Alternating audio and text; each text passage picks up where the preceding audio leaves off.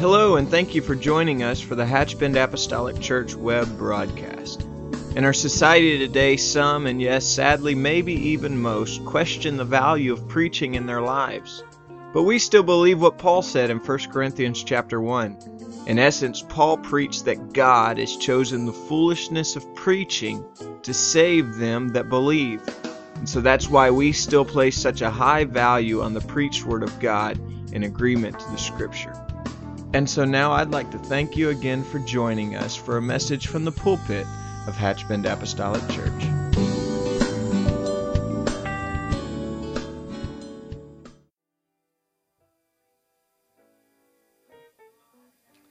Well, I feel we're in harmony. When I read my text, you'll know exactly what I'm talking about. I'm going to do that in just a moment, but right now, let's go to the Lord. Let's pray. Hallelujah. Let's ask God to touch us. Everything that's done today, there's a lot that'll go on. Hallelujah. Let's pray for God's will to touch each and every one of us.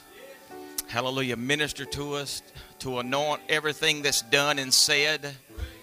Because we just don't want to go through the motions. We want God to touch our efforts. Hallelujah. To just strengthen us and guide and direct us. Hallelujah. Let's pray. God of heaven, right now. Hallelujah. We thank you right now for the Spirit we already feel. So we ask you right now from the very beginning, God, we need your holy anointing. We know this word is anointed. So God, we ask you to anoint us, Lord God. Anoint our minds, our hearts, Lord God. You know what each and every one of us has faced just to get here. So we ask you right now to gather our thoughts, Lord God. To bind us together in one, Lord God, in one accord, in one mind, one purpose, one goal. Hallelujah. Touch us, God. Let your Holy Spirit rule in us, Lord God. Minister this day. Have your way, Lord God. Every bit of ministry that goes forth, God. Touch and anoint, Lord God. Strengthen us. We don't want to go through the motions without you, God. We got to have you.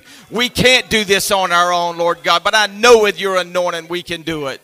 God, and I thank you for what you're going to do. Touch us today, God.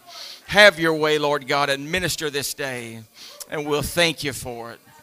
In the holy name of Jesus, we love you, God. We love you, God.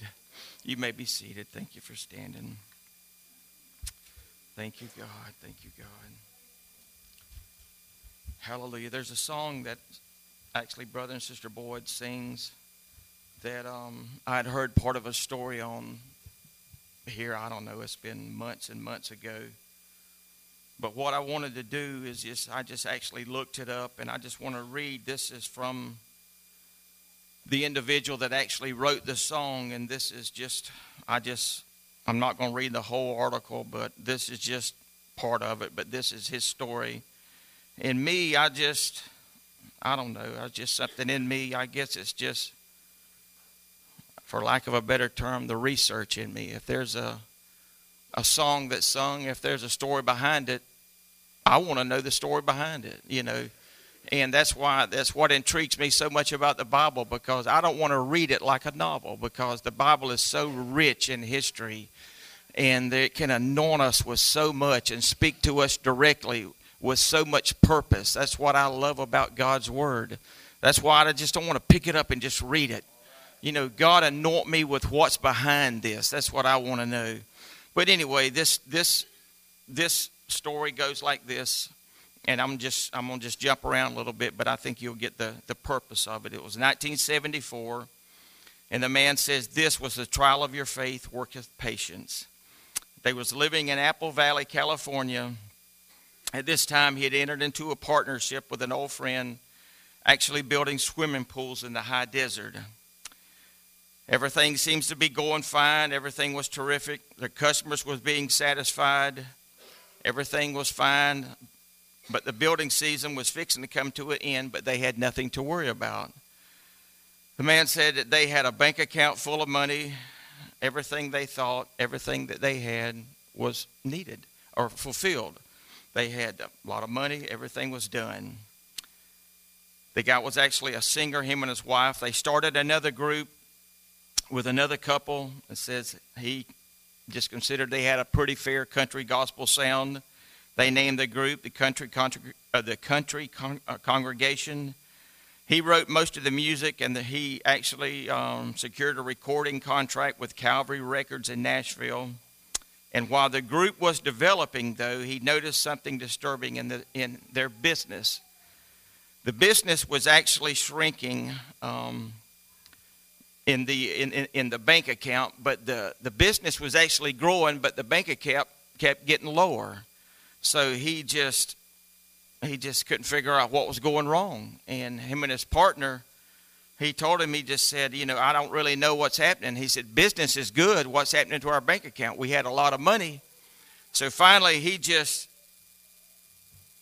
got with his partner. He said, something's got to be done. And his partner got so frustrated. And he said, in the meantime, he just basically locked himself in a room, took the books. This was 1974 now. Locked himself in the room, and when it was all said and done, there's $22,000 in the hole. And he said what little bit of money they had, they invested in this so-called wonderful business, which basically said now we was broke, didn't have no money, everything we owned was in here, and we was $22,000 in the hole. So I don't know what that translates into our day, but then $22,000 in the hole. So he went to his partner, and his partner was just, I can't deal with it anymore. Let's just bankrupt the business and be through with it. And he just said, I don't feel we should do that. I feel we should take and try to work this out. And his partner just flatly refused to do it. He said, no, I'm not going to do it. If you want to do it, you do it. So we signed everything over to him, including the $22,000 debt. Said, it's all yours. You deal with it. So he said he really didn't know what to do. He took and said he prayed. And naturally, all of a sudden, he's not part of a debt. He's the sole owner of the debt. But he has the business. And he said, it's just, he sings. He says in his songs, he talks about a God that'll answer prayers. But he said, here I am waking up at night wondering, what am I going to do? So he takes and he says one night, gets out of bed. Can't sleep.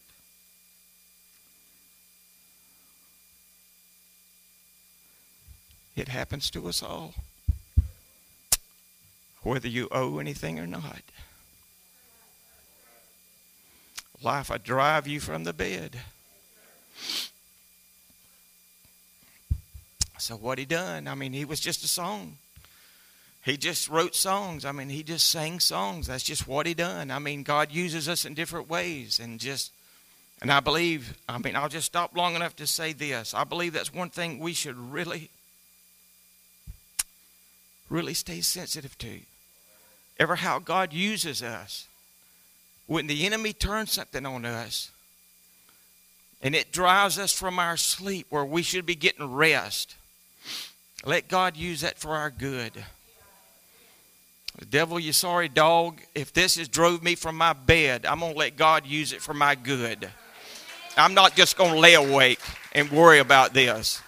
God, speak to me. I'm awake. Speak to me. So the man said, he was a songwriter, so he just didn't stay awake. He grabbed a pad and a pencil. He said he looked at the clock, and it was 2 o'clock in the morning. Why does always things get worse at night? I don't know. But they do. And he said he had this little tune clicking in his head. And said he just started writing. He said, life is easy.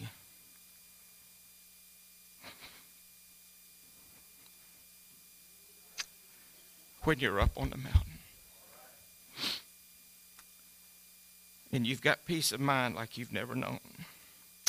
But things change and you're down in the valley. Don't lose faith because you're never alone. He said he thought, thank you, Lord. And then just part of the verse is the God of the mountain is still God in the valley. When things go wrong, he will make them right. Now, I won't quote all the, you're familiar with the song, but that is the song that he wrote when he got up. So through this, I mean, I'll just tell you the end of the story of the building that he did over that. Actually, a man called him. His son had been disabled. He was actually in the service. He was disabled in the service. He needed a special pool built. The man built the pool, and it's just how God would do it. Another veteran heard of this, another one. Before long, the man can't build them fast enough. I mean, God literally, not only the $22,000 was gone, I mean, he's got money in the bank. He's built all of this. God has blessed him. But in 1975, they recorded this song, and then another group, I'm going to just go out on a limb here, and I'm just assuming this was Southern Gospel. I'll leave that alone, though. The First Baptist Church actually recorded this, and a man called him and says, your song is number 10. And he said, what's number 10? So the guy literally told him, and and then the McCaney's recorded it, and it went to number 1. It stayed at number 1 for 5 months, and then up to this time it remained number 1 for 5 months, and the song drew more radio points than any other song in gospel music history. This little song, he says, comprised of 72 words and 4 chords, has encouraged thousands of people. Now, my point for saying all of this is this. This is what I want to talk to about today, is God will meet you right where you are. It doesn't matter if you're here or life is here. It doesn't matter. Sometimes we are here, and sometimes life drives us here. We like to live here. But I'm telling you, we serve a God. It doesn't matter where you're at. It don't matter where life has drove you or where life is driving you right now. But God will meet you right where you are. Right where you are. Some people think that God won't do that, or I got to do this. You don't have to do nothing but acknowledge the spirit that you feel tugging you. That's what you have to acknowledge. And no matter where you're at or what you're going through, God will touch you. And I believe that's why that song has touched so many different people. Because you find yourself, I mean, if somebody didn't understand the terminology in which we speak, they'd think we're spiritually bipolar.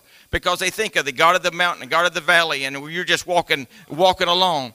But we understand what we're saying. It doesn't matter where we're at. God is going to meet us no matter where we're at, no matter where we find ourselves. I mean, we try to stay here all the time, but life won't leave us alone. Sometimes we're here and here and here and here. It doesn't matter. God doesn't say, what are you doing here, or what are you doing here? God says, okay, I'll meet you. I don't care where you're at. I'll meet you. If you hunger and thirst after me, then I'll find you. That's all you have to do. I'll find you and I'll meet you there. So that's going to be my title, right where you are. That's where God will meet you, right where you are. Now, I'll give you, we'll start. Romans 5:19. You'll see why I said, I believe, since we started, why I believe that we was together. Romans 5:19.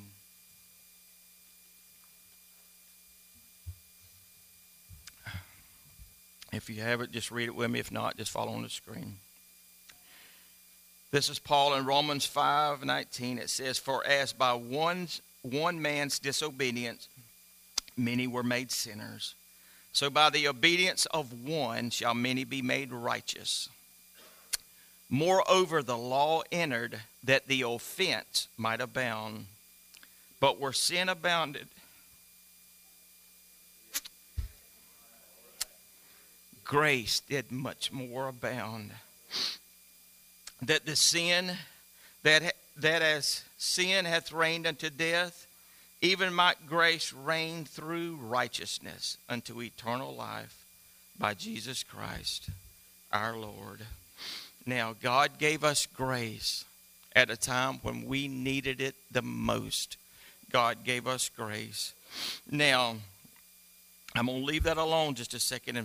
And one thing I want to do is contrast two people.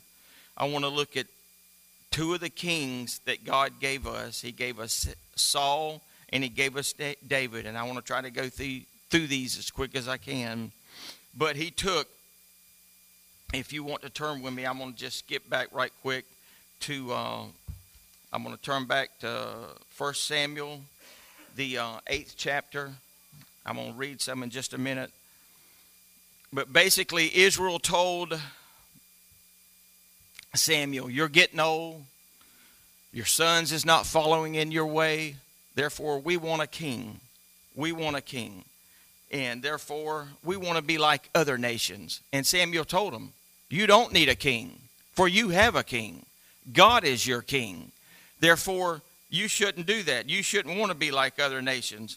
And in 1 Samuel 8, I want to read there. 1 Samuel 8 and 7, and the Lord said unto Samuel, hearken unto the voice of the people and all that they say unto thee.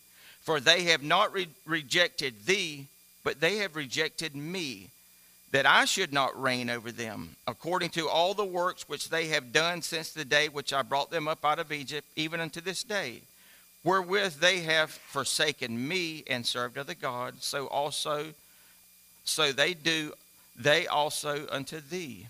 Now therefore hearken unto their voice, howbeit protest solemnly unto them, and show them the manner of the king that shall reign over them. Now, after Israel protested to Samuel, give us a king, he went to them and he told them at least, I can read 30 reasons why they should not have a king. He literally told them, now here is Samuel. He's not just some guy off the street giving them a reason why they shouldn't have a king. He is their priest. They should have listened to him. And he's telling them, you should not have a king. You have a king. But literally, when it's over, they said, okay, say your piece. He gives them 30 reasons. And when he's done, they just say, okay, where's our king? They didn't even acknowledge what he had to say. So he's talking, but we will have a king over us. We want a king. So he's telling them, we want a king. But Saul was the first king. So Samuel, he anointed Saul. He is made king. The Bible literally says, now keep this in mind about Saul. It says when he was made king that God gave him another heart. Now some makes a lot about that when he turns his back. The Bible talks about when Saul turns his back from Samuel and God gave him another heart. I don't really have a whole lot to say about that. All I know, the Bible says that God gave him another heart. In other words, he changed Saul's whole outlook on the way that he should look at what he had to deal with. So, but the reason I'm saying all of that, God, in his wisdom, now, you can't look at the end of Saul and look at, did God make a mistake? God gives us a free will. I believe with everything that's in me, Saul had the ability to be king. Saul is the one to do what Saul chose to do. I believe God put everything in Saul that should be. Therefore, I can't stand before God and say, if you would have just gave me a little bit more, I could have lived for you. That's why I'm saying that the Bible talks about that he turned, in other words, when Saul turned, that God gave him another heart. I believe he gave Saul the ability to be king, to lead and guide Israel, to judge Israel, to do everything, to fulfill all the duties, therefore, that Israel was going to need. I believe that God gave him the ability to do that. So he did this. And literally, and here's Saul. His humility is so great. When they go to make him king, they can't even find the man. He's literally hiding. They say, where's Saul? He's supposed to be made king. The Bible says he's hiding among the stuff. So that was his attitude at the beginning. He is literally hiding. They have to literally find him to make him king. But when you read, when Saul had reigned for 2 years, Jonathan, they gather together at this place, Gilgal. Jonathan attacks a garrison of the Philistines. But now, the Bible says, now Jonathan, his son, the Bible says, attacked the Philistines. But Saul had it noised abroad, all of Israel. Let it be said that Saul attacked the Philistines. He wouldn't even give his own son the credit for attacking it. In other words, It ain't no little me anymore. I'm king. I'm the man. Let Israel look unto me. I'm the one that attacked them. I'm the one that's protecting you. Not God is your protector. Saul is your protector. I am the one that's doing this. So literally, he done this. But Saul, he said, let all of Israel hear that Saul had attacked them, is what he was saying, or that's what he did say. But the Philistines gathered together to fight with Israel. So I'm going to skip over now. If you want to turn with me to 1 Samuel, just a few chapters over to 13. 1 Samuel 13 and 8.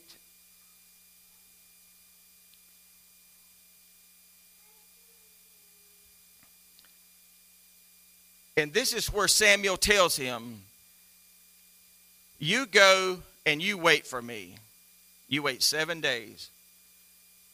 And then I'm going to come. Samuel the prophet said to Saul, you go wait 7 days. I'm going to offer burnt offerings, and I'll tell you what needs to be done. This is what's happening. And he tarried 7 days according to the time that Samuel had appointed. Excuse me. But Samuel came not to Gilgal, and the people were scattered from him. And Saul said, bring hither a burnt offering to me, and peace offerings. And he offered the burnt offering. Now, verse 10. And it came to pass that as soon as he had made an end of the offering of the burnt offering, behold, Samuel came, and he went out to meet him, that he might salute him. Now, I read this, and I just went on. And it just seemed like this is where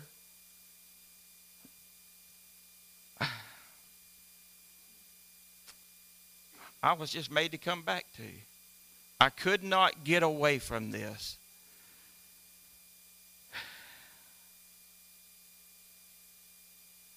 Samuel, the Bible tells us, was one of the last judge. He was a priest and he was a prophet.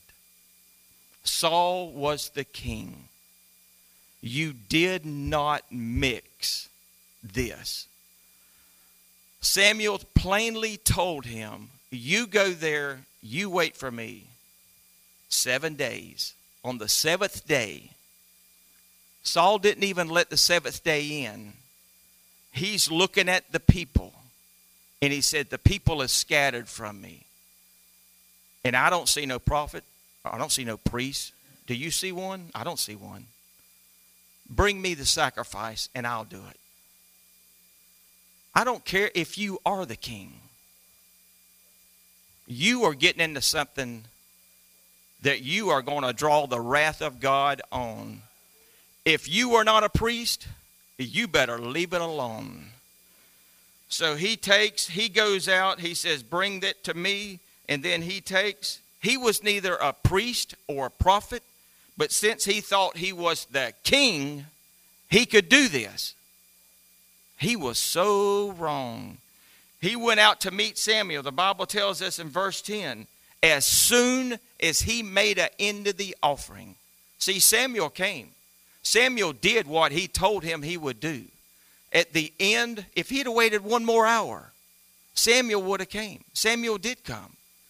But verse 10 tells us, as soon as he'd made an end, Saul went out to meet him. That was his mistake. He went out. I read into this. He went out basically like a priest to bless him. In the Hebrew, it says he went out literally to bless him. That is why I didn't give him this, but if you have a Bible, look at verse 11. And Samuel says, what hast thou done?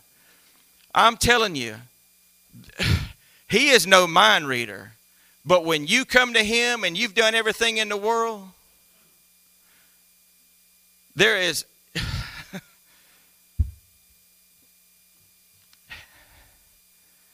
Here Samuel comes up. Saul ain't said a word. But just the way that Saul comes out, and just the way he comes out to bless him, God let Samuel know right off the bat, You have overstepped your authority. You are no priest. You have no authority to come out and try to bless a priest. So he come out. Here Saul come out, tried to take on the role of a priest. And Samuel says, you don't realize what you just done. And Samuel later told him, God would have established your kingdom forever. You took on something you didn't have no business doing.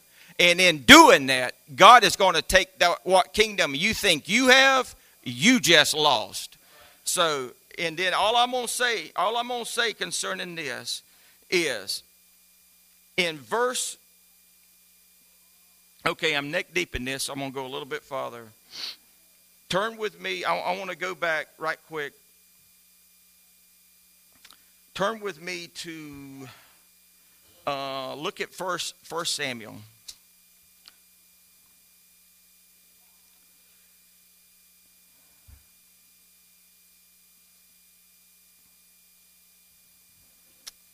Okay, I won't read none there. I'll just tell it to you.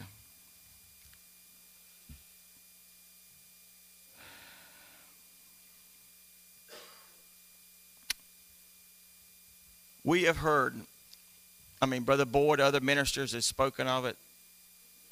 Jesus Christ is the fulfillment of the law. There is no doubt in my mind whatsoever.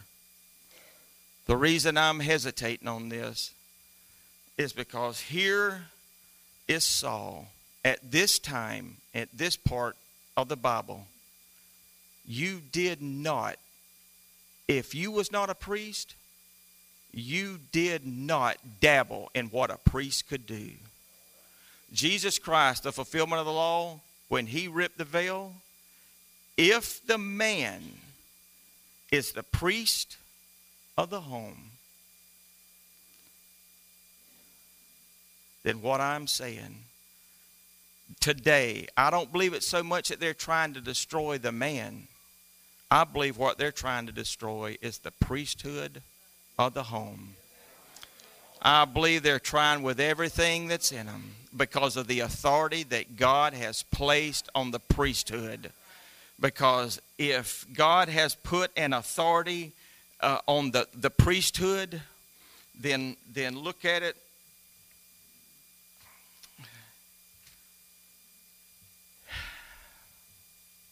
Samuel, like I said, he was a judge, he was a prophet, and he was a priest. And here, speaking of a man, I'm not leaving the women out either. Listen to me, women, or mothers, women. Here is a lady that literally goes to the house of God. And she promises one of the greatest, she didn't have no way of knowing, but one of the greatest priests Israel would ever know. She dedicated him to the Lord before he was ever even conceived. She dedicated him right by herself. At the altar before God, she said, God, if you would give me a son, then I would give him back to you. I would give him back to you. So, now, before he was even born, I want to read this to you. I didn't give them, but in speaking of the priesthood,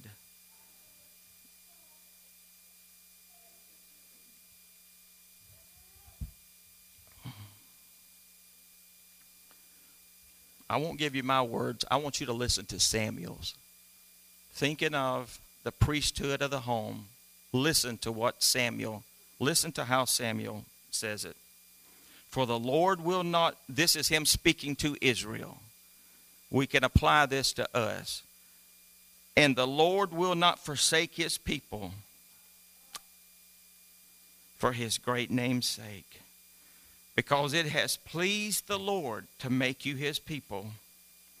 Moreover, as for me, God forbid that I should sin against the Lord in ceasing to pray for you. But I will teach you the good and the right way. God forbid that I should sin against the Lord, in ceasing that I should pray for you. If I am the priest of my home, I have a mandate. If I don't pray for my own, am I sinning against myself if I do not have my own at heart? Samuel is telling Israel, I'm a priest unto you, and God forbid that I would sin if I would cease to pray for you. And if I am the priest of my home, then am I sinning if I do not even pray for my own family? And I'll just leave that up to you.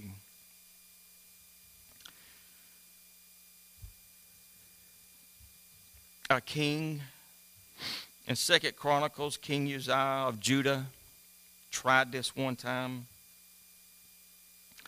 He thought just because he was king, he could mix these two. Just because he was king, he could take and dabble in the roles of a priest. But God showed him, he struck him with leprosy. And he was the king of Judah. At this time and this place, you didn't do it. That's why I just can't emphasize that too much. There is roles for each and every one of us to fulfill. And we better not blend them, is all I can say. Samuel told Saul that he would offer sacrifice to him, and he told him, and I will direct you. And the sole purpose was Israel was at stake in the disregard of Saul. He's saying, Samuel ain't here yet. And he's not only taking a sacrifice for him, he's got the whole nation of Israel he's responsible for. And he won't even wait until the priest gets there. So that's why God was so just frustrated with him and says, you put my people at jeopardy just because you won't wait for the priest? You're not fit to judge my kingdom. So therefore, I'm searching for me another man. So that's exactly what God did. He was neither a priest nor a prophet. And even though Saul felt compelled, anxious, put any word you want to, he had no right to do what he done. When he told him, you bring me the sacrifice, I'm going to do it, he had no right to do this. In chapter 13, verse 1 Samuel 13 and 14, Samuel said unto Saul, thou hast done foolishly, thou hast not kept the commandment of the Lord thy God, which he commanded thee. For now would the Lord have established thy kingdom of Israel forever. But now the kingdom shall not continue, for the Lord has sought him a man after his own heart. And the Lord hath commanded him to be the captain over his people, because thou hast not kept that which the Lord commanded thee. Now the final straw, I believe, is when God told him to go destroy the Amalekites. And for the simple reason, I mean, this part is lengthy, but I'm not going to be lengthy. For the simple reason, I believe that God wanted him to destroy the Amalekites, because when they was coming out of when they was leaving Egypt, going to Canaan, they attacked the weak, the feeble. The Bible says they come up and attack the vulnerable, as I would put it. So God said, you attack my people and you attack the weak, and you don't think I'm going to do nothing? God said, I'll have war with you through every generation. God said, I ain't letting it go. You get over it, but I ain't getting over it. God said, so Saul, you go destroy these people. And it's a little crude, but God said, you don't leave none of them. Leave none of them. That's Bible. That ain't me. That's Bible. You leave none of them. You go destroy. In other words, in our day, we could say it like this. Leave none of the sin. Get rid of it all. We could apply that to us. Don't come back with a little sin and act like God's going to be okay with it. Leave none of the sin. Get rid of it. Get it all done. And don't come back and act like I brought the best. God, you're going to be happy with this. God said, no, get rid of it all. So Saul comes back and he's acting like everything's all right. Then he starts saying, Samuel says, what are you doing? You bringing back all of this. And then Saul starts, well, I feared the people. What do you mean you feared the people? In other words, you want favor. You want it all brought about that you attacked everybody. You want to be the big man. And then all of a sudden you feared the people. So that's all he done. He's just, I feared the people. I obeyed the voice.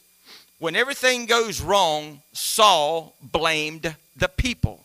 It was, well, Lord, I'd be okay if I hadn't had to be made king over your people, God. They're not my people. They're your people. You know, they're the ones doing this. It was all the people's fault. But God said, I want a man after my heart. I want a man after my heart. So that's why he found David. But David was not after his faults. I mean, without his faults, for he surely had them. And I'll try to be quick. But he was, as the Bible puts it, a man after God's own heart. But I tried to condense this, but he was a warrior. David was a warrior who literally killed hundreds of men, literally with his own hands. He was a fugitive, a traitor. He had seasons of what we would refer to as backsliding. He was an adulterer, a murderer. But the Bible has this thing in the New Testament that we know about that simply says, God is not mocked. And we meet a lot of people that sows in their life for 20 years and then has a change of heart, wants God to change everything. I'm human. I can understand that. I want to be a Christian. Why is all this trouble?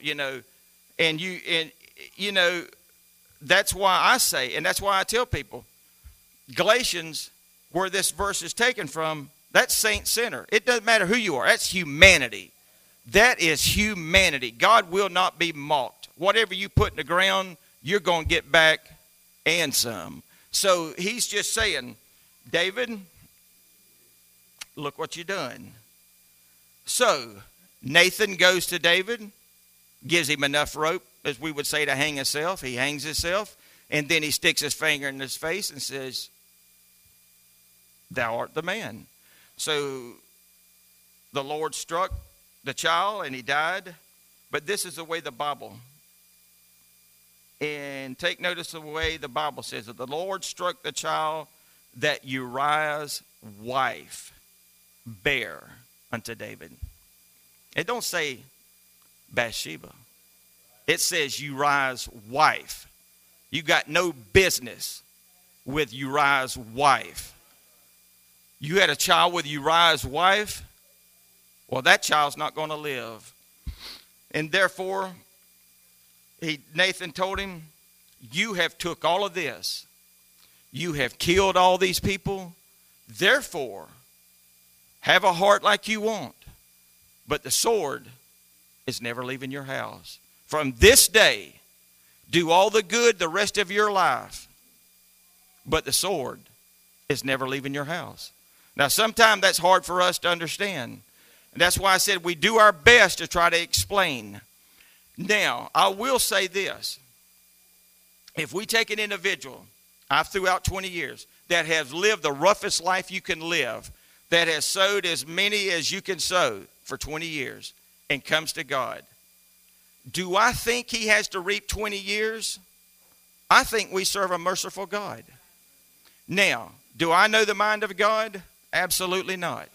But I do know that what the Bible says, that he's not mocked. For whatsoever a man soweth, that shall he also reap.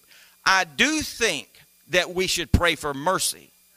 But we can't go to God and say, I've had a change of mind. My past 20 years, I want erased.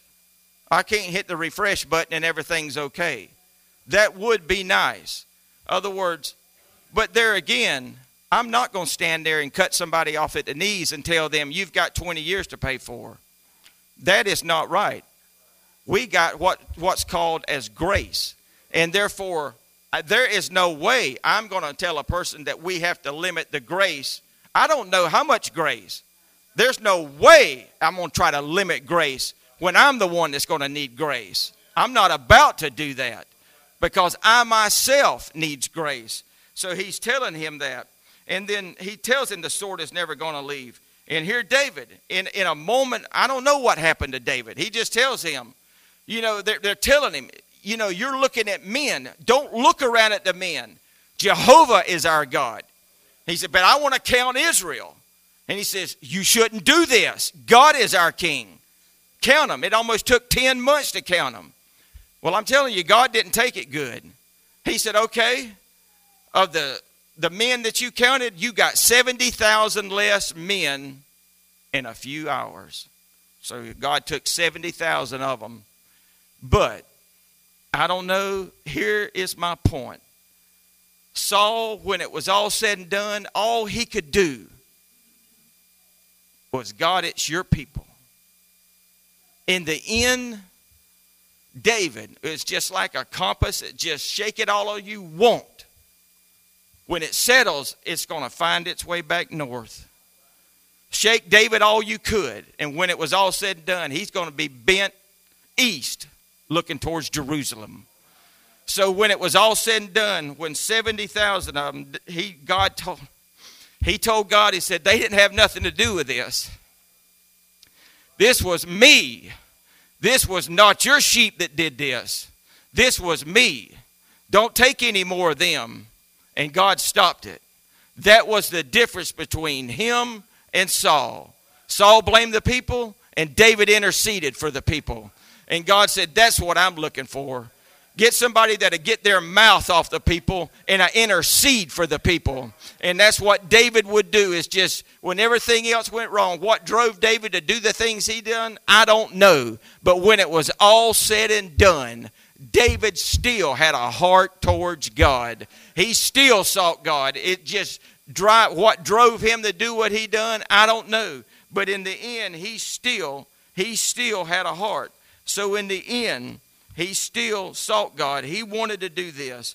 But you could say they had two kings, but God only got one of them's heart. He really did. And it really and truly, I mean,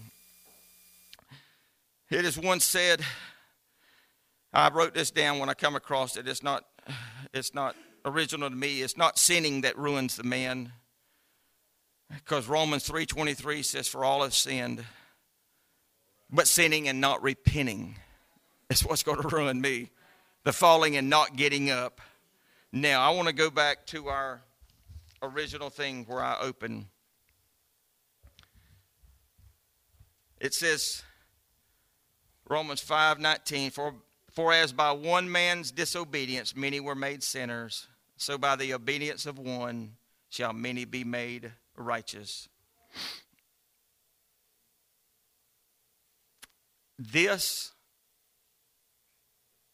will always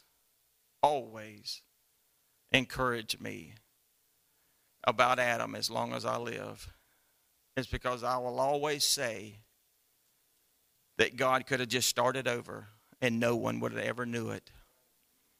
For he says, by the one man's disobedience, how could one man corrupt an entire race and God not just start over?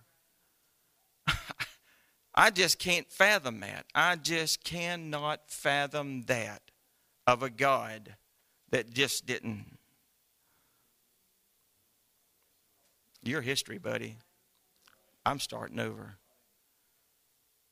So, by one man's disobedience, many, that's us, were made sinners. So, by the obedience of one, when God took on flesh, he gave us grace to overcome the sin that would try to corrupt and try to bind and try to hinder us. In verse 20, the Bible says, moreover, the law entered that the offense might abound. But where sin abounded, grace did much more abound. Now, I've always heard it said, a definition of sin, just simply put, and keep this analogy in your mind, is to miss the mark.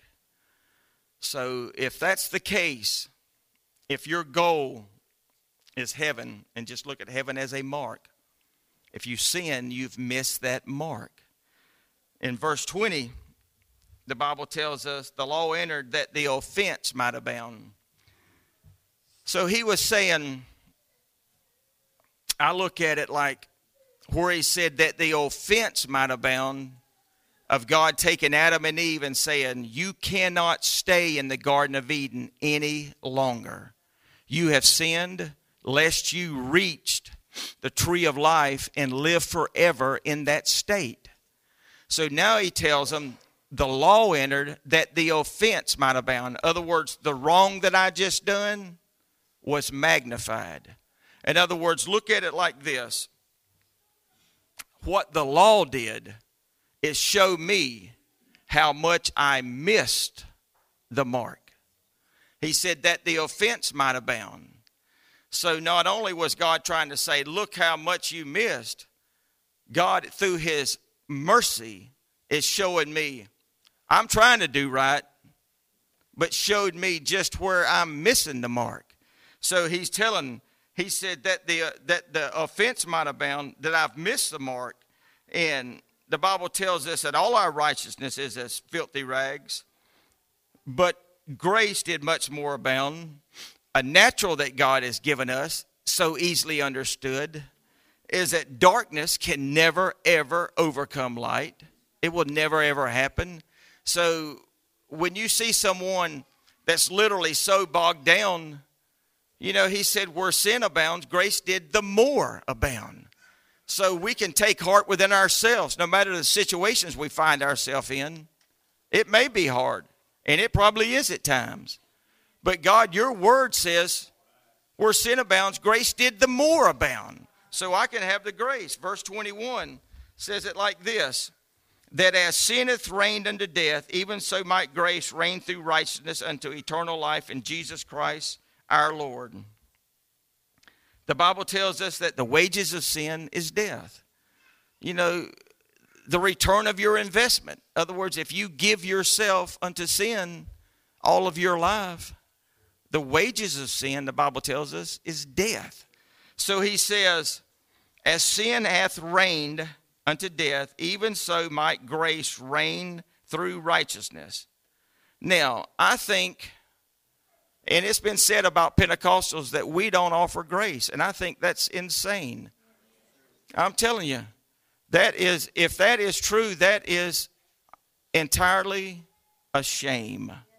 And I'm telling you, I'll be the first to admit it, because I think it is downright ridiculous that if I have I started to say authority. I don't have the authority. But if I have the compassion to offer someone grace and I choose not to do it, who am I? I need more grace than they do. Because if I believe God's word like it says, for this life to be eternal, then who am I trying to hold back something from them? Because the Bible says it like this, even so might grace reign through righteousness. Some it says if you offer grace, you're condoning the sin. That's ridiculous. The Bible says that grace might reign. Reign here means rule. That grace might rule through righteousness. We're not saying that God give us grace so we can go out and commit every sin in the world. That's not what the Bible is saying. That grace might reign through righteousness. In other words, what I'm saying, sin is this. I've missed the mark. Here's the law. It showed me I missed the mark by a mile. But God said, you can't make it? Then let me put my arms of grace around you. You can't reach that mark, then I'll put my grace around you. And somehow, when you say, I just can't do this, God said, I'll give you the grace that I'll help you hit the mark. When you can't do it, then I'll help you hit the mark. Because he said grace did the more abound. So he said that the grace is going to rule through righteousness to what? Eternal life through Jesus Christ. So he's going to do this. It's going to rule through righteousness in our life. So God rules through righteousness. The righteousness is going to be a standard. It's going to be with respect. Grace don't accommodate sin, confronts it. We have this. We have the fellowship. Now, and I'll end in this. I see they're ready. There's 12 verses in the Bible that I could find where the Bible says, and the Lord repented. Now, not one of them will you find that the Bible says, will grace be linked to one of them. You won't find grace linked to one of them. God never repented for giving man grace. Because you know what? And I'm not trying to be crude here, but be as righteous and holy as you want. Because you ain't going to make it to heaven without grace. And when I think I'm so holy that I don't need grace, I need it more than anybody. But Bible says, let grace rule through righteousness. And when I do that, I'm not condoning sin. What I'm doing is saying, God, I need your help. And through your help, that the mark that I see, the place that I want to hit, I can do that. And I can do it through grace. Because I believe that I can get the ability. Because God said, when I lack the ability to hit the mark, then all I got to do is ask for grace. And I don't have to worry. Because the sin is here, grace is up here. And I thank him for it. Hallelujah. Let's stand. God bless you.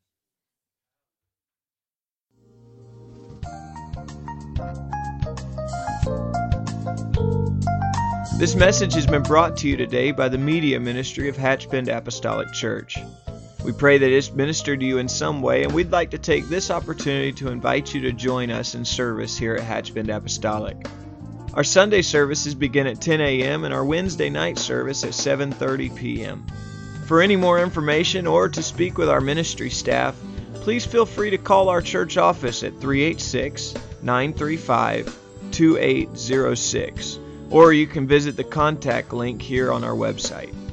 Again, thank you for listening, and we pray God's richest blessings on you and your family.